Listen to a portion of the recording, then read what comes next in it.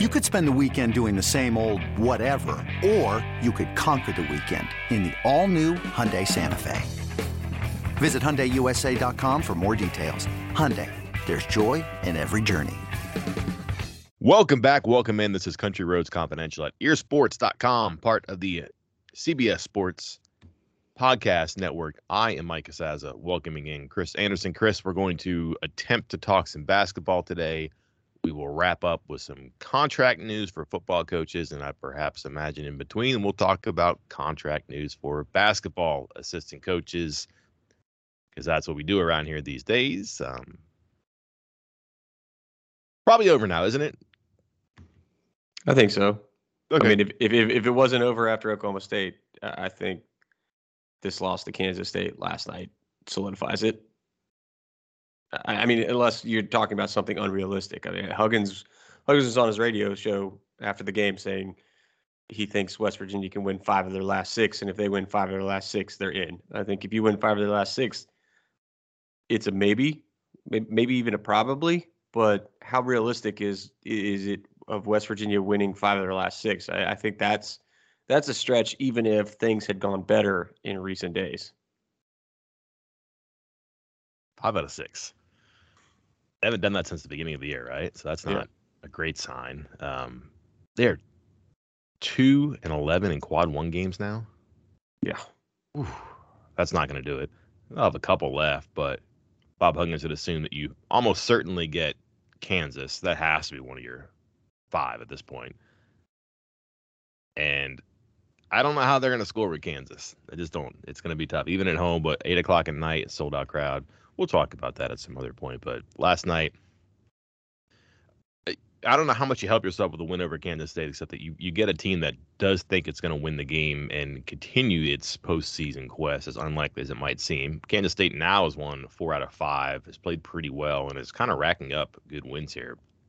But I'm not sure West Virginia's a good win as much as it's a bad loss at this point. But West Virginia leads 54-44 and then loses 78-73, and just all the bad stuff came after it had a lead, which is kind of what you expect of this team or anticipate with this team, because they do some good things and they play well at times. But in the second half in particular, whether it's the beginning when they don't start well, the middle where they hit a predictable rut, or the end where they just can't find a way to make winning plays. Like, they haven't made winning plays in a game since, I guess the first Kansas State game, because they were down 17 and won by 3. But you talked about this last time when they beat Oklahoma State. That one kind of got sloppy at the end. Some of their non-conference games really got sloppy at the end. They were up by 19. They'd win by 9. UConn, probably the most impressive at the end of the game. But think about the Marquette game. Up by 12. They lose. And that's kind of been the hallmark of this team this year. Trailblazers have so many hallmarks, and by and large are all negative, which leaves the team now in a bad spot, and I don't know how they're going to get out of this unless they win a lot of games that they're not expected to win. I apologize. They are 2-10 in the quad 1 games right now. So either way, not great. 14-11 overall. And the bubble conversation is by and large, what have you done for me lately? And I guess this is Huggins' point. If they go 5-1 and then probably make an additional gain in the Big 12 tournament, then okay, fine. But right now, lost 9 out of 10, and that's not the way to go into March. No, it is not. No, it is not. I mean, I pulled up the schedule just a second ago, and I'm looking at it, and you see 4, let's call them winnable games. I mean, I think 4 games where West Virginia will either be a slight favorite or a slight underdog, at TCU, at Iowa State, at Oklahoma, and home versus TCU. The road thing makes it difficult with those teams, but all 4 of I don't think any of those 4 are unreasonable to think that a West Virginia team could win that. So I don't want to retract my earlier statement about 5-1 being out of the realm of possibility, but there's 4 winnable ones, and then you got Kansas and Texas both at home. Both of those games obviously going to be very tough. Both teams ranked in the top 20, but we've seen West Virginia beat Kansas at home. We've seen West Virginia beat Texas when they're ranked. So yeah, okay, not impossible.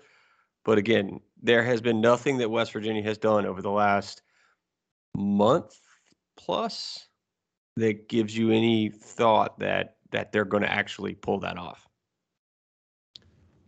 Let's break down the 6 real quick. Are you ready? Mm-hmm. You have the schedule in front of you? I do. All right. Kansas, quad 1.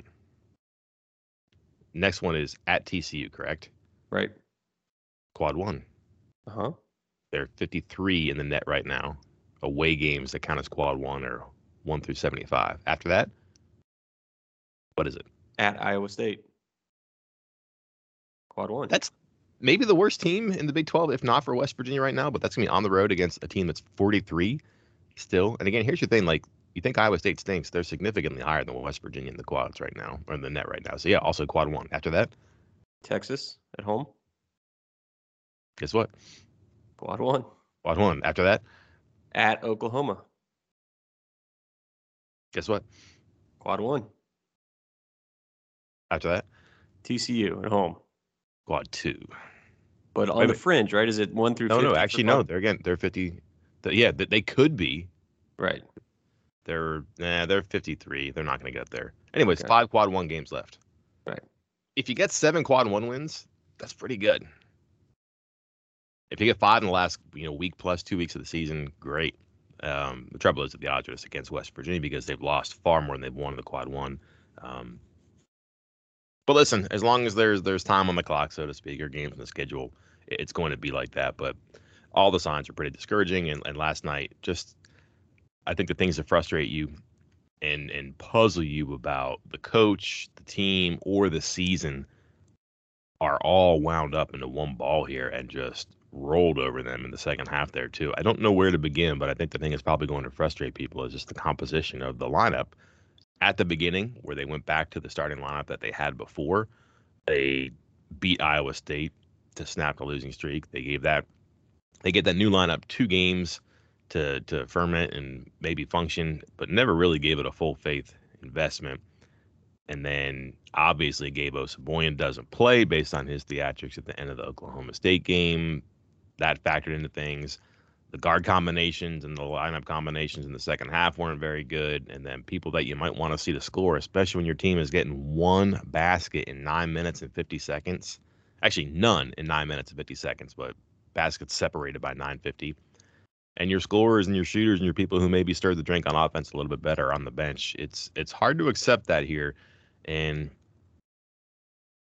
I think I understand that Huggins is like trying to stick with people that he believes can score. I just don't know what more evidence he needs to maybe accept or talk himself out of that, because they've had a lot of these ruts and they've had a lot of these games. They get 42 points in the first half. They get 31 in the second half, and a lot of it's because the offense struggled again, and maybe because some answers were on the bench, whether it's on offense or defense. They probably don't give up as many points in the second half of Osabuoyen plays, but penalties are penalties, I suppose. It was a rough time to implement that. It was something I talked about in the 3 immediate thoughts after the game. It's hard to, as a coach, you don't really get to pick when you try to teach a lesson. You can't. I don't want to say that like that kids and student athletes are like dogs, but you have dogs, right? Yeah. And if your dog, say, pees on the floor and you don't find it for 4 hours later, you can't then try to teach the dog a lesson 4 hours later because he's not going to understand what's going on. If Gabe figuratively pees on the floor by getting ejected, you can't then suspend him 3 games later, a week later. It's not going to hit home. Obviously, Gabe is going to understand why a little more, but it's not going to have the same impact. It's not going to teach the same lesson if it's delayed.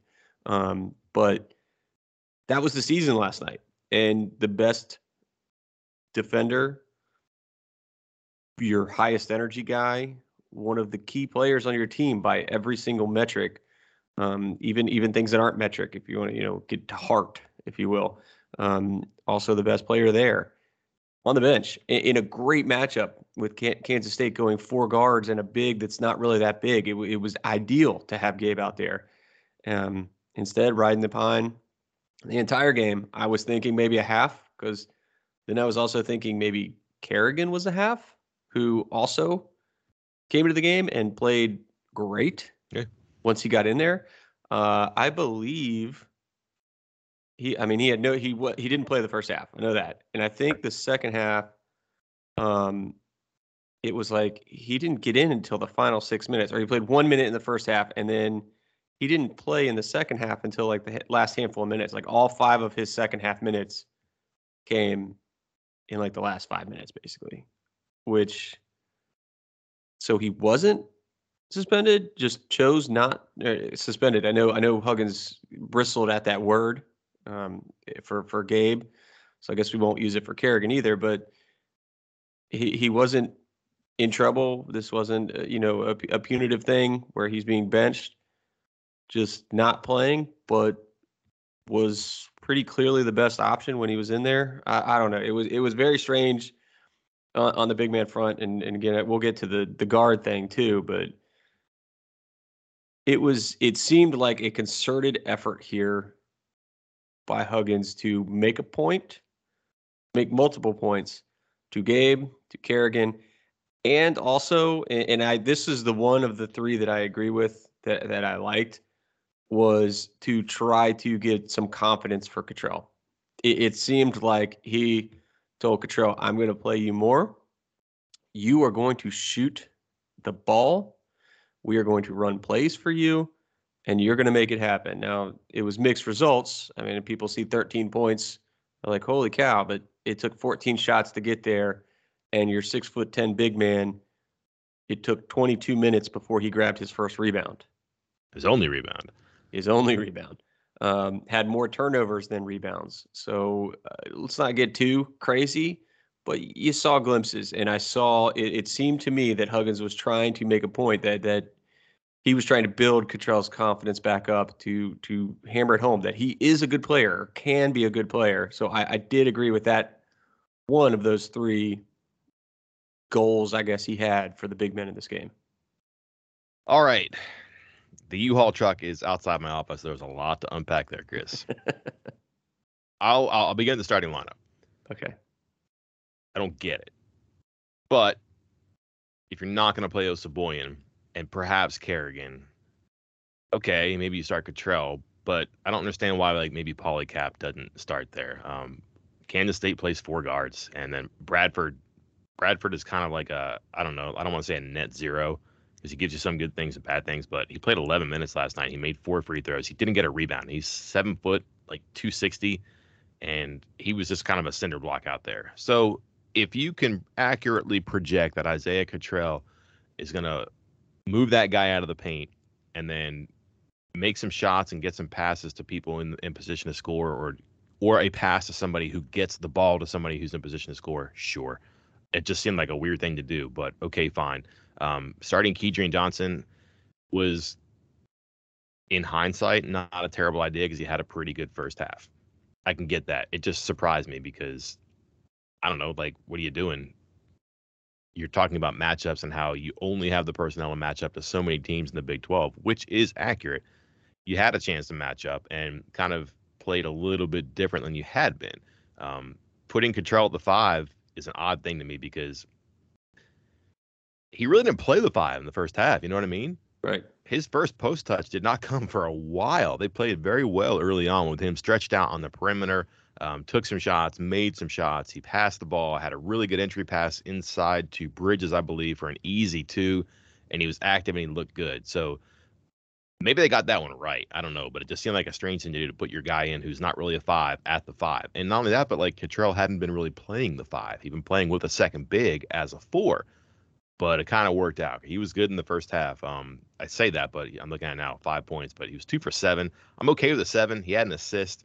He played good defense, but just didn't rebound. And again, starting Kedrian Johnson, they're so guard heavy, Kansas State, with the 2-point guards who just dribble at you a lot. I can see maybe the need to play him a lot. But look, he responded. 9 points, made 4 free throws, had 4 rebounds, hit a 3-pointer in the first half. He vindicated it. So I don't know. People are going to pull out their hair and be frustrated by the first half, by the lineup to start the game. But in the first half, it did work. I'm looking at their numbers now. They had 19 scores on 32 possessions. They only had 5 turnovers, 1.3 points per possession. What does that mean? Well, how about this? That's half a point better than it was in the first half, right? So they're basically getting 1 basket every other time down the court in comparison to the second half. So it looked good in the first half. Now, other people are going to say, well, hey, they needed to get more of Kobe Johnson in there. They need to get more of Seth Wilson in there. I get it, but I don't know what you don't like about that first half. Played well, had a lead. Trouble is, it just didn't work in the second half there. So I don't know. Let's snip it here. Okay to make the starting lineup change? Are you okay with the starting lineup change? Did it make sense? Was it vindicated? Vindicated, sure, because you're right. Keedy did play well. I still, but it doesn't change. You can't. What is the old saying? You can't. You can't be results oriented. You got to go with what actually like. You can't look in hindsight. It just you can't do that because I believe the best, and we talked about this after last game. What you need, you have to look at the other guys, and we identified the core three of Sherman, Bridges, and McNeil. And then you have to, the next two pieces need to be what fits best with those three guys, what's missing from those three guys. And someone like Kobe Johnson and his, he doesn't need to have the ball all the time. And he's a good defender. He's long. He's switchable with a lot of different positions. I think while Keedy is at times, good on-ball defender, he's not as capable of switching on defense as Kobe Johnson is. So I would have kept him out there. And here's the other part of this. Like, it is possible for both of them to play well, Kobe and Keedy. Yeah. and they did in the first half. Like I said, Keedy was great in the first half, and he was okay in the second half. Kobe came in for 3 minutes, hit a three, and the team was +5 with him on the court in the first half. And that's it. He came in for 2 more minutes in the second half, and didn't shoot the ball, didn't get to do anything. That was it. Meanwhile, Curry's coming in, 3 turnovers, 3 fouls in 9 minutes, and missed all his shots, rushed a couple. Just not a great. I mean, not a great game is a very nice way of saying it, but there's somewhere where you had to find minutes for these guys, and as someone pointed out, and as we've touched on before, we've admitted before, we have kind of gone in football of Neil Brown not changing anything and expecting different results. And same thing seems to be happening here with basketball. All this talk of going to play the young guys, going to play the young guys, going to play the young guys. Kobe Johnson, 5 minutes, 9 minutes, 10 minutes, 8 minutes. That's what he's been playing the last few games. That's what he played earlier in the season. 5 minutes, 9 minutes, 8 minutes, 7 minutes. Seth Wilson, maybe a couple more minutes a game, but not much. And I get, where is it coming from? Where is it coming from? Like, I don't. You're not getting much from Curry and Keedy. Seem to be, you got a 50-50 shot of one of them having a good game, maybe. And you need to find more consistency. You need to find time for those guys to get on the court because they're playing well. The Kobe thing is perplexing to me. Between last game, Huggins talking about how the point guard play was terrible when Kobe started the game and was good, and then he subbed in Keedy to start the second half and then complained about how bad Keedy was, but never put Kobe back in. It didn't make any sense then. It still doesn't make sense now. Every single metric says that this West Virginia team is better with Kobe Johnson on the court. You had Evan Miyakawa on here. He broke it down, really talked about how he does all that stuff, and how the numbers show that. But even the more, straightforward, just plus minus stuff. And I know you can't look at that for one game. That there's too many variables in that. But when you look at it over the course of an entire season, and it's still pointing to Kobe Johnson, I believe second best on the team, maybe behind Taz for the whole year. Like, it matters. Something is happening there. Something works there with Kobe, and he's got to play more than 5 minutes a game. Yes. And in the first half where Sean McNeil has 2 fouls and doesn't play very much, you can get creative with your guards a little bit.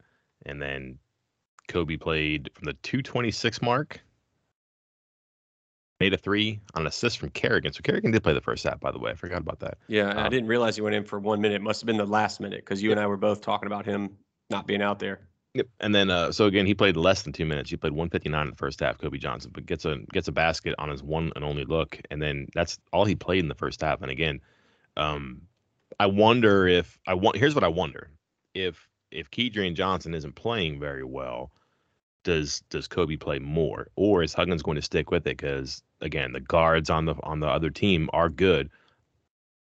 I think the jury might return a surprising outcome on Kobe Johnson's defense. Excuse me, on Kedrian Johnson's defense, especially when he fouls 4.5 times like he did in the second half. But whatever. I mean, they can't keep teams out of the paint, and by and large, as guards. So I'm not really sure that the defensive stopper reputation applies to everybody now as it used to before, because they do get turnstiles sometimes out in the perimeter. So that's the thing. But nevertheless, they're fine in the first half, and they're up and they're feeling pretty good. I think 7 points, could have been 9. But they foul right at the end of the first half, and then had a chance. I think Cottrell travels when he has probably a look at a layup or a dunk. So could have been 9, could have been 11, who knows? But you should feel pretty good about that. And then it just all goes bad in the second half again, which this is where you can kind of get into some guard things and rotations with players. But a little bit of foul trouble for Kedrian Johnson. I think he has 1 basket, but 6 points in the second half, fouled 4 times, eventually fouled out of the game, was frustrated, you could tell. And again, whether he couldn't or wouldn't keep his hands off of people, a ton of, let's not talk about the officials now, but a ton of whistles in the second half, superfluous, unnecessary.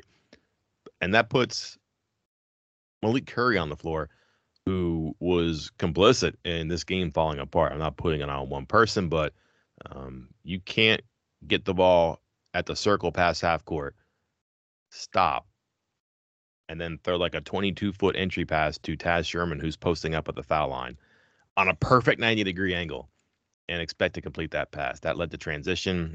He also was called for the flagrant foul, which is kind of when this game swung, and just he's not been good for a while, and he just seems like he is perhaps miscast as a 2 guard, as a point guard for sure, but also as a guy who just needs to be catching the ball and doing something with it. But just time and again here tonight, you saw a guy who just kind of had one move and one gear, and that was to dribble and jerk and hesitate and try to go left, and teams aren't letting him do that now.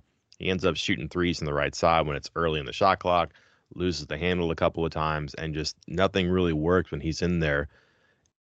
And it's not all his fault. Guys don't move around with him, and I don't know if it's because they know that they're not going to get it, or they know the ball's not going to move very well, if they're tired, if they're just calling his number and saying, Malik, go get us a bucket because we need it, because they did need it. But this seems like they fell into a trap again, where Huggins was asked about this the other day. You said that Kobe Johnson was your steadiest, and that Kedrian Johnson's your best defender, and that Malik Curry's your best scorer. You're really wobbling on the road against Oklahoma State, and Kobe Johnson doesn't play. What gives? Well, we needed points, so we played Malik Curry. We should have played Malik Curry more or earlier. Okay, that's kind of what happened here. This lead is falling apart. They need points. They went to Malik Curry, but it didn't work last time, and it didn't work this time. And it just seems like the script is leading you in the direction that it's leading you now, which is not the direction that you want it to lead you now. You can't make it go where you want it to go. Like, you eventually have to change and lean into where things are taking you. And that just seemed like an example for me where what happened Saturday and what happened some number of times before with Malik Curry in charge of the offense, that could have, should have, would have been used in the moment on the road, if not for maybe concerns about a freshman point guard holding your team together in a game you absolutely cannot lose. And I wonder if it's as simple as that. Trust the veteran who can get you some points instead of a guy who just hasn't been in this situation for one reason or another. Right. I think you covered Curry adequately, because I don't think I can add anything there. So let me ask you where you want to go from here. Would you like to talk about the straight line drives, or would you like to go the Sean McNeil route right now? Let's do McNeil, because we kind of sideswiped him in the first half, and he probably deserves more time here. What if I told you that Sean McNeil statistically is better in every offensive category this season than last? I would believe it, because he was extremely consistent not that long ago. But that was before the book was bound, printed, and distributed to the rest of the Big 12. Yep. His points per game up by almost a full point. Field goal percentage up almost 3%. 3-point percentage up almost a full percent. He's grabbing more rebounds, which is stunning to me. He has more assists. He has more steals. He's fouling less than he has in the past. Statistically, it looks like he's improved. But you're right, and Huggins has said it, and it was surprisingly blunt in his post game radio. God, what game was that after? It was a few games ago. It wasn't the most recent 2 or 3, but said that essentially opposing teams just know that they can get right up in McNeil's grill because he does not have the ability to dribble past them and go to the rim. And yet they set a lot of screens for him on the perimeter. Yes. I want to push back a little bit on what Huggins said because I think McNeil does have the ability to get there because he is really quick when he has that ball. He gets into a triple threat stance, he rips it through, and he goes. But for reasons that I cannot figure out, he gets past his man and then stops. He gets past his man and pulls up for a long 2 instead of finishing that drive and getting all the way to the rim. I can't even count how many times I have seen him start a drive, have a clear lane to the bucket, and just stop for a pull-up jumper. Almost like he knows, like, hey, I'm not the guy that finishes at the rim. I gotta take this jumper.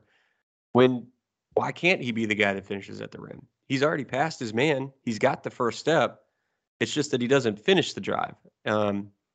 But that's the scouting report. You're right. It is set in stone. It has been etched in a tablet. It has been passed around to everyone in the Big 12 Conference, and they're all doing the same exact thing. In the last 3 games, McNeil has shot 6, 5, and 6 shots from the floor, the 3 lowest marks of the entire season. After the game, Bob Huggins said he doesn't even want to get McNeil more shots. On his post-game radio, he was asked, are you trying to get McNeil more shots? And he said, the shots aren't falling. Why would I want to get him more shots? Here's an issue. I never thought I would hear that about Sean McNeil. Yeah, and here's an issue, though, too. He's shooting 45% from three-point range in Big 12 play. It's a phenomenal number. Yeah. But he's taking 4.4 a game. This is what I've been calling. If I were coaching him, I'd tell him to shoot and shoot and shoot and shoot and shoot and shoot again. Now, some of it is he's going to get a 6'4", 6'5" guy on him, and you can tell he's not comfortable with that, and like he can feel it. I think sometimes before he gets the ball or as soon as he gets the ball. So, for example, Mark Smith, the transfer from Missouri, who's a very good player and a transfer.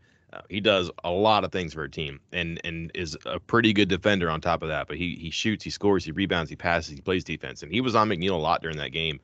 He's a long guy, he's a thick guy, and he's aggressive. He's an older guy who just does what he wants to do sometimes out there. But he was all over McNeil. And like, I don't know if McNeil didn't want to do anything with it, if he didn't know what to do with it, but it got to a point where he would do something to get the ball, and then it wasn't there, and he got rid of it, and he just kind of stayed stationary, and the offense kind of moved around him a little bit, and it was congested. You had 3 guys out on a wing, and you're like, what's going on here?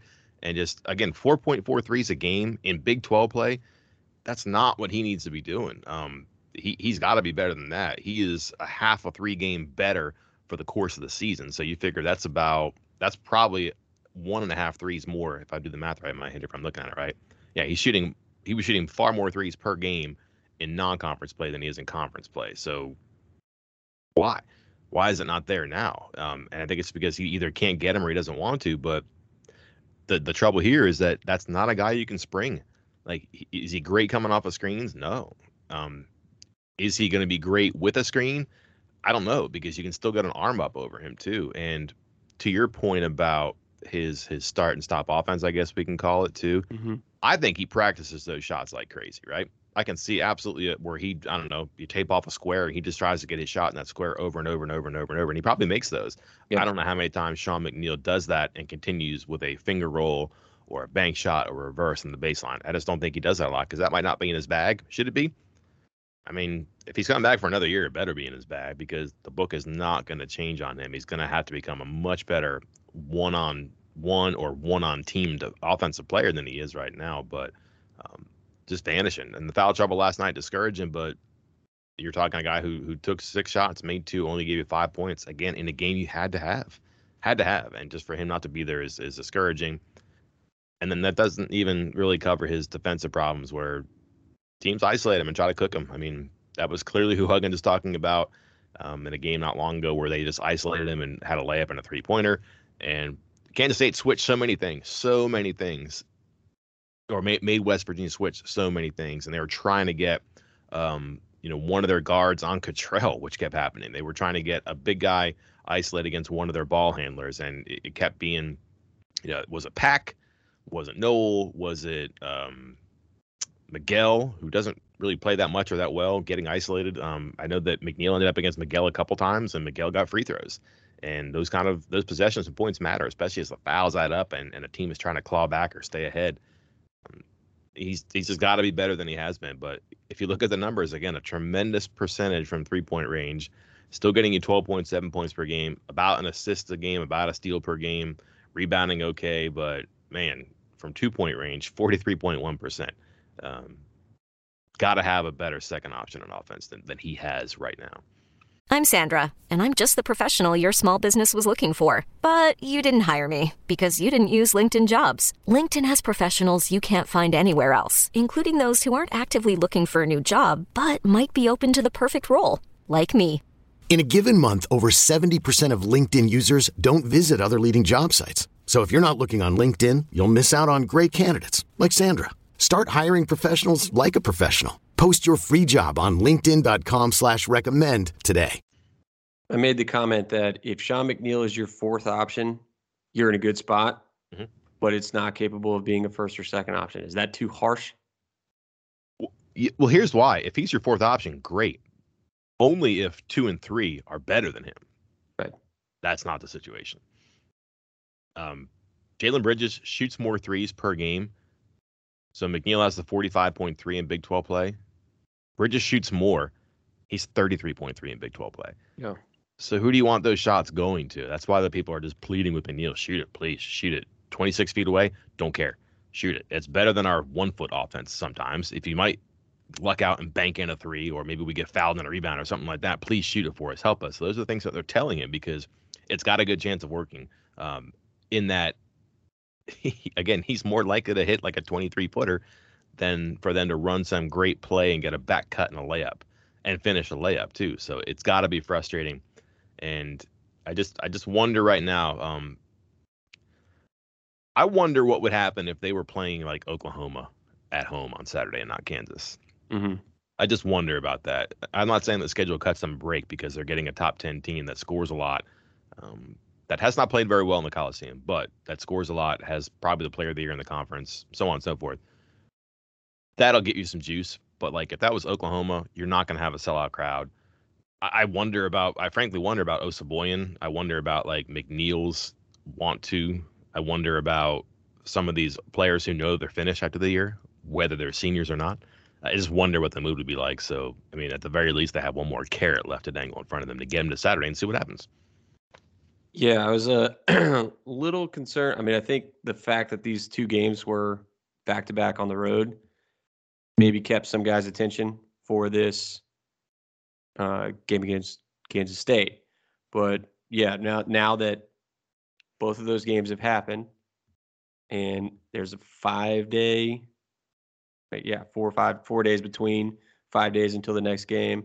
That next game is going to be a top 10 team that going to be tough, going to be very tough.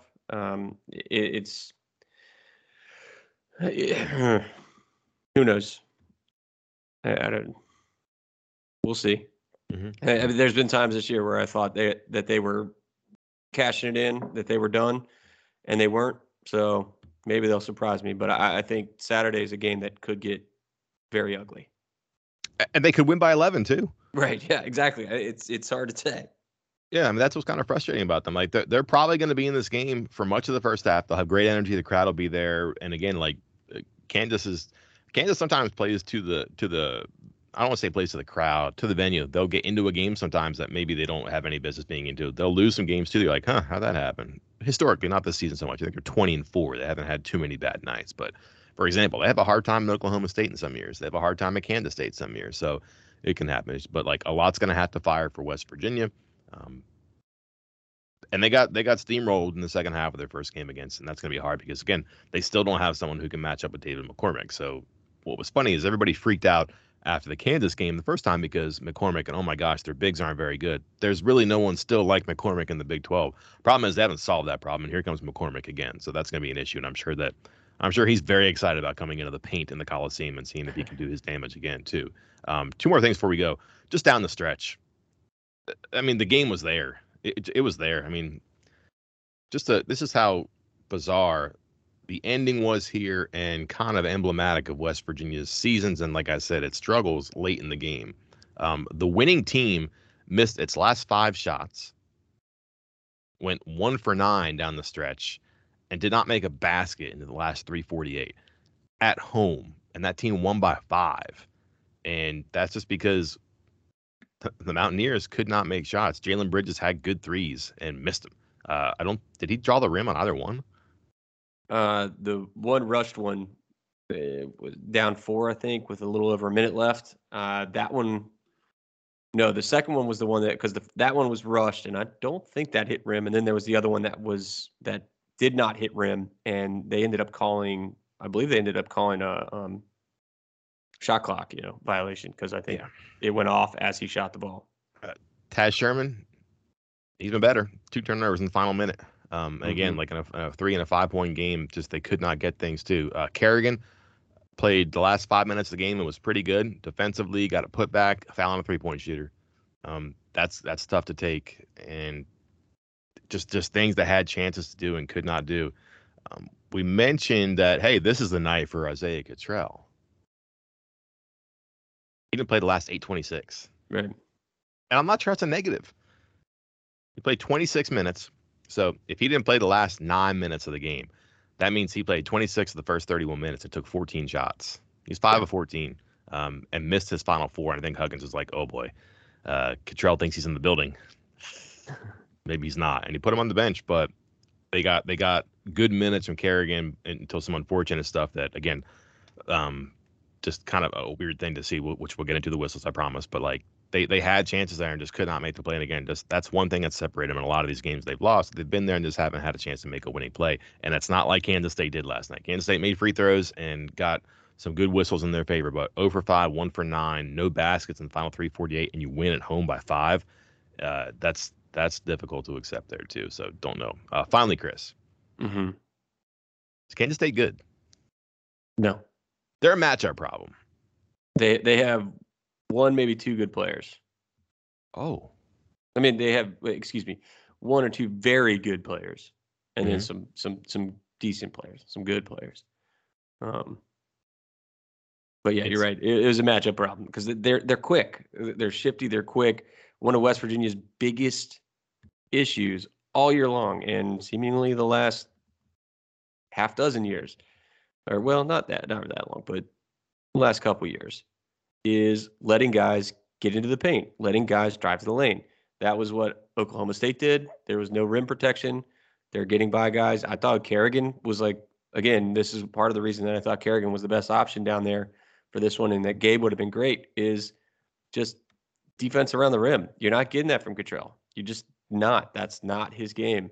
And that stretch in the Oklahoma State game, I pointed out 3 key stretches where Oklahoma State came back from 7 down, came back from 6 down, and then extended their lead from 8 to 20.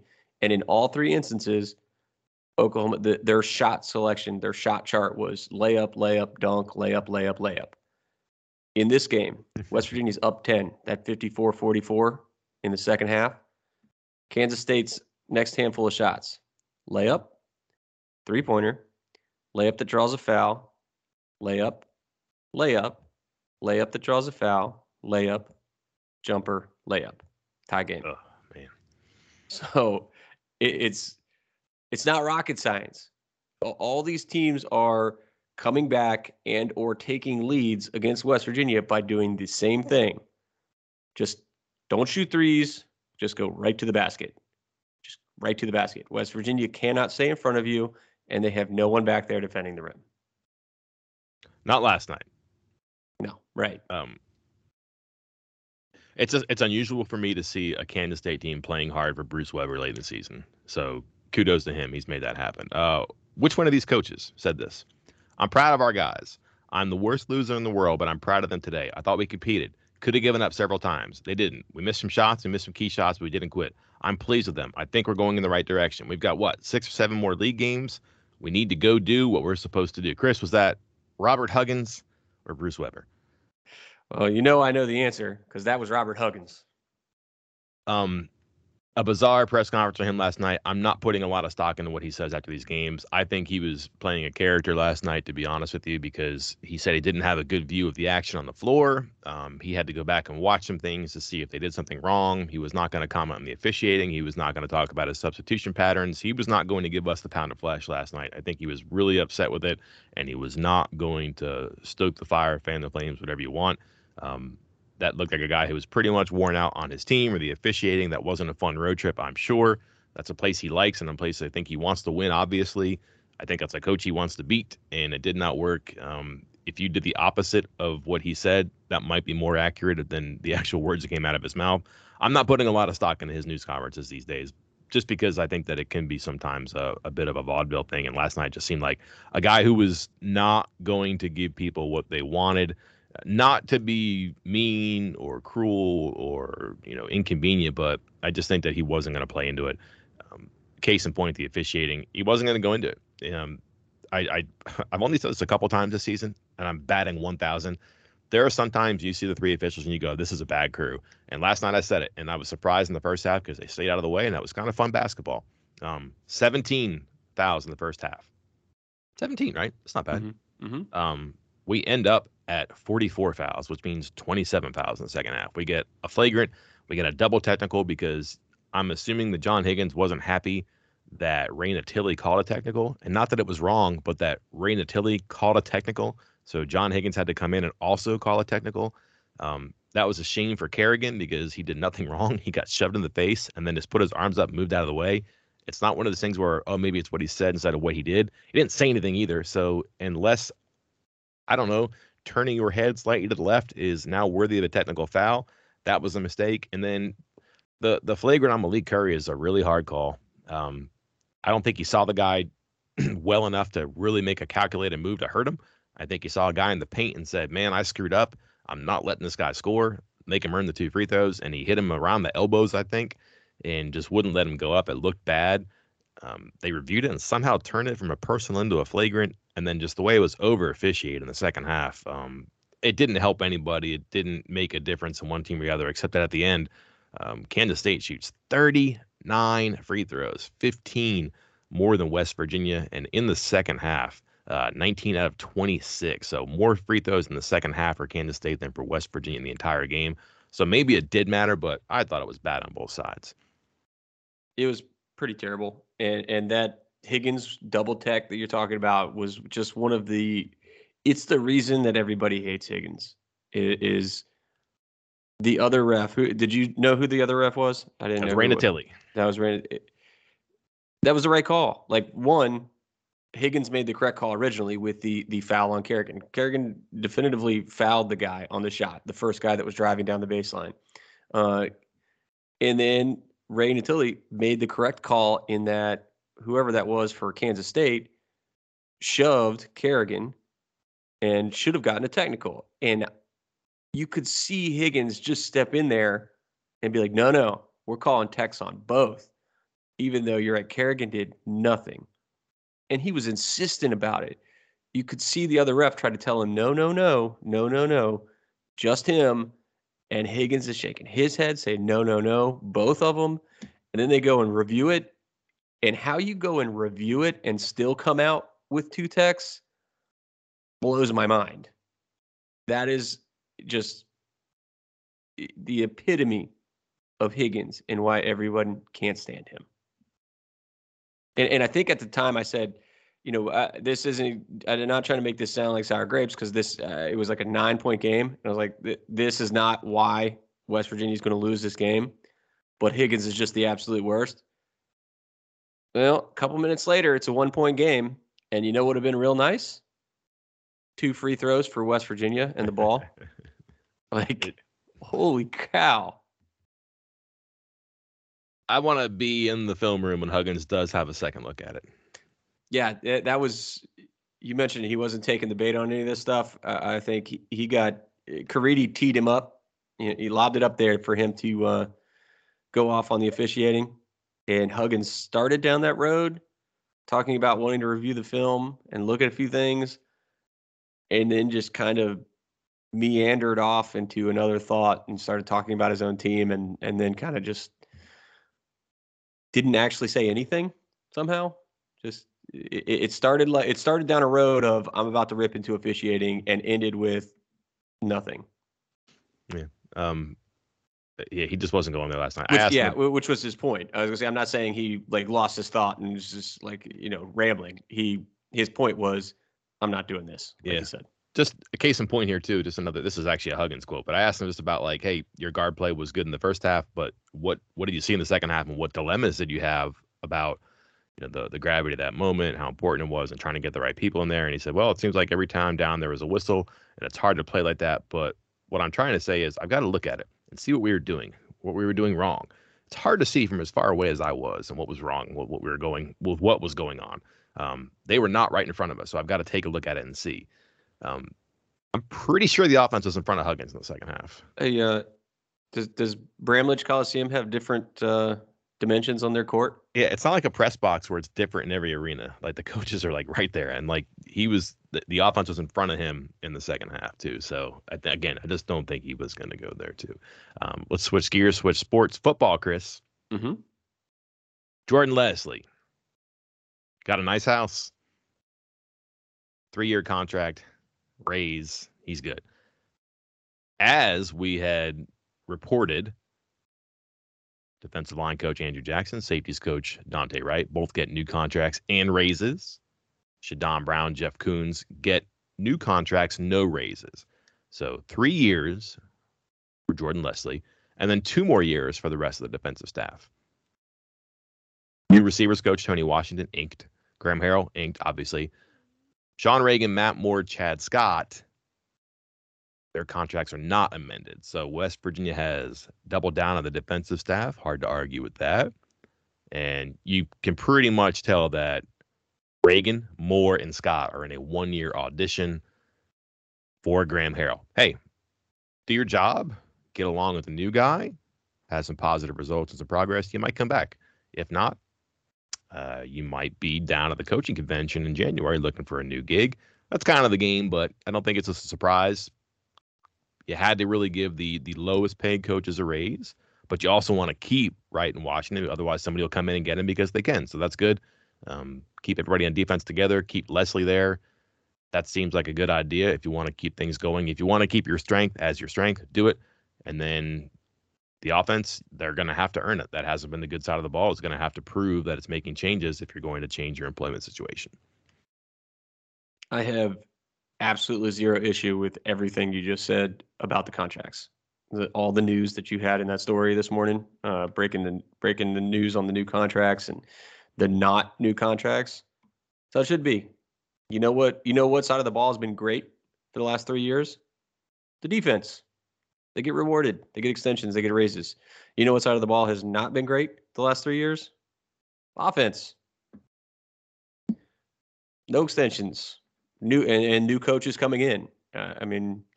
It's not brain surgery here. It's not rocket science. Do your job, get raises, get extensions. Those guys on the defensive side of the ball have certainly done that at all 3 levels. I think have had a positive impact. And I'm not saying that the guys on offense aren't good coaches. They are. They wouldn't be here if they weren't. But production matters.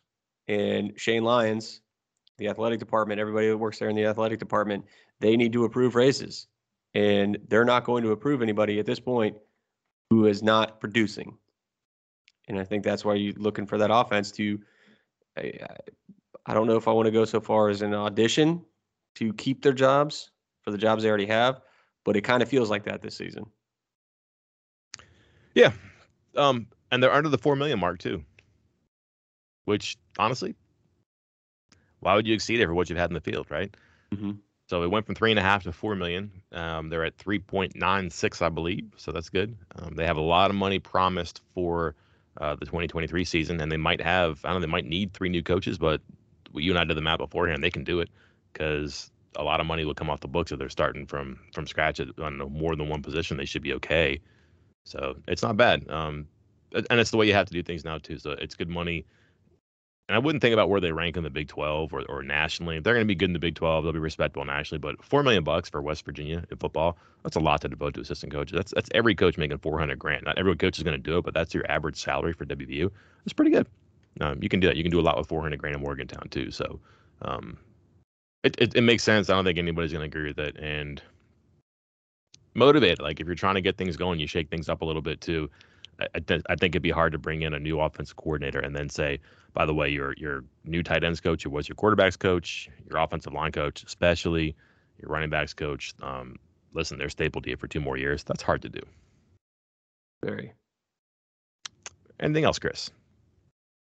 Can I give one positive note for basketball before we go? Just to end on a little high note, a little something, little glimmer of hope for the hardcore basketball fans out there. Do it. West Virginia has played the 3rd most Quad 1 games in the entire country. One of the toughest schedules out there. 8th hardest going into last night. And as you noted earlier, 5 of the last 6 will be Quad 1 or likely Quad 1 games in the year. If West Virginia can win 4 of them, they would have 6 wins in Quad 1. Give or take 1, depending on, those fringe teams that their rankings might change, might slip to Quad 2, or Quad 2 might become Quad 1, might be more.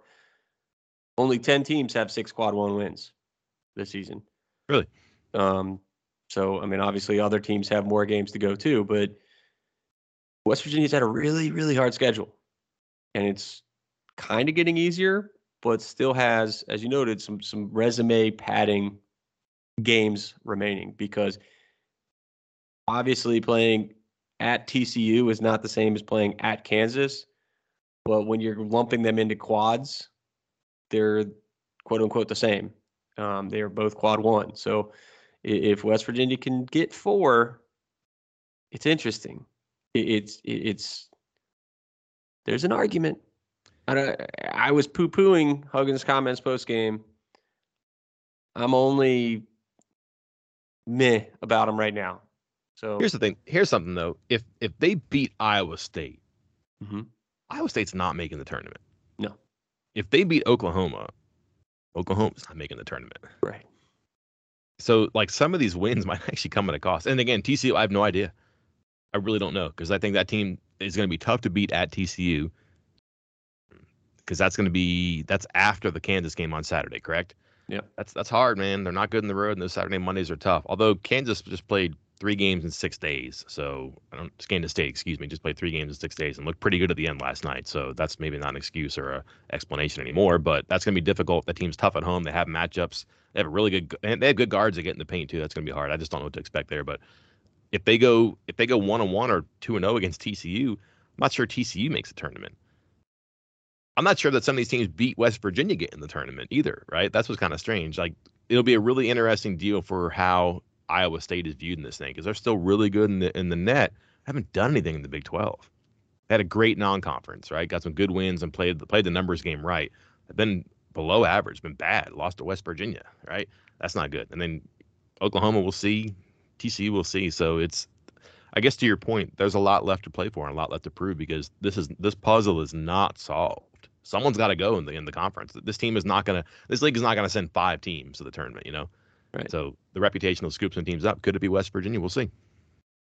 So beat these teams and they might drop, which hurts your resume. So lose to them, get a better good loss, better for the resume? Or does that only work in football? It only works in football, I think. I don't know. It's hard for me to wrap my head around, Chris. On the site right now, check out the names and the numbers for the new contracts for football. We'll try to dissect a little bit of basketball here in the next couple of days. Got a bit of a break, which probably everybody last night wearing a blue uniform or a pullover needs. We'll hear from them on Friday. Chris, how are you feeling the space? I got some recruiting stuff going up. Couple right now. Update with a 4-star lineman, a 4-star wide receiver. Going to have news with a couple recent preferred walk-on commitments. Also going to use this opportunity, this break between games to. It's too early for a post-mortem, I guess, but just reevaluate because you may not have heard this, Mike, but I had a pretty terrible basketball preview this year. I have heard this from people. Yes, I was going to say, whatever it was, 8 to 10 years, I had predicted the exact number of wins or within one win. And this year is obviously not going to be that case because I was higher on this team than a lot of people. And almost immediately, as soon as that story went up, I got a text from a capital S source that said, "Oh boy, you are." Let's just say that they weren't quite as positive as I was, and I need to reevaluate why. Why was I so far off on this team? Why is this team nowhere near as good as I thought it could be? I have some thoughts. I have some ideas. But I'm going to kind of hash that out and put it into story form and discussion form with members on our site. Do it. You got to own it when you're wrong. Burn yourself. And I was wrong. Yes. It's good. Way it's wrong. Healthy. It's healthy. Well, I can't wait to read that. Until then. Stop enjoying it so much. Until then, I'm Mike Casaza. And I'm Chris Anderson. We'll talk to you next time.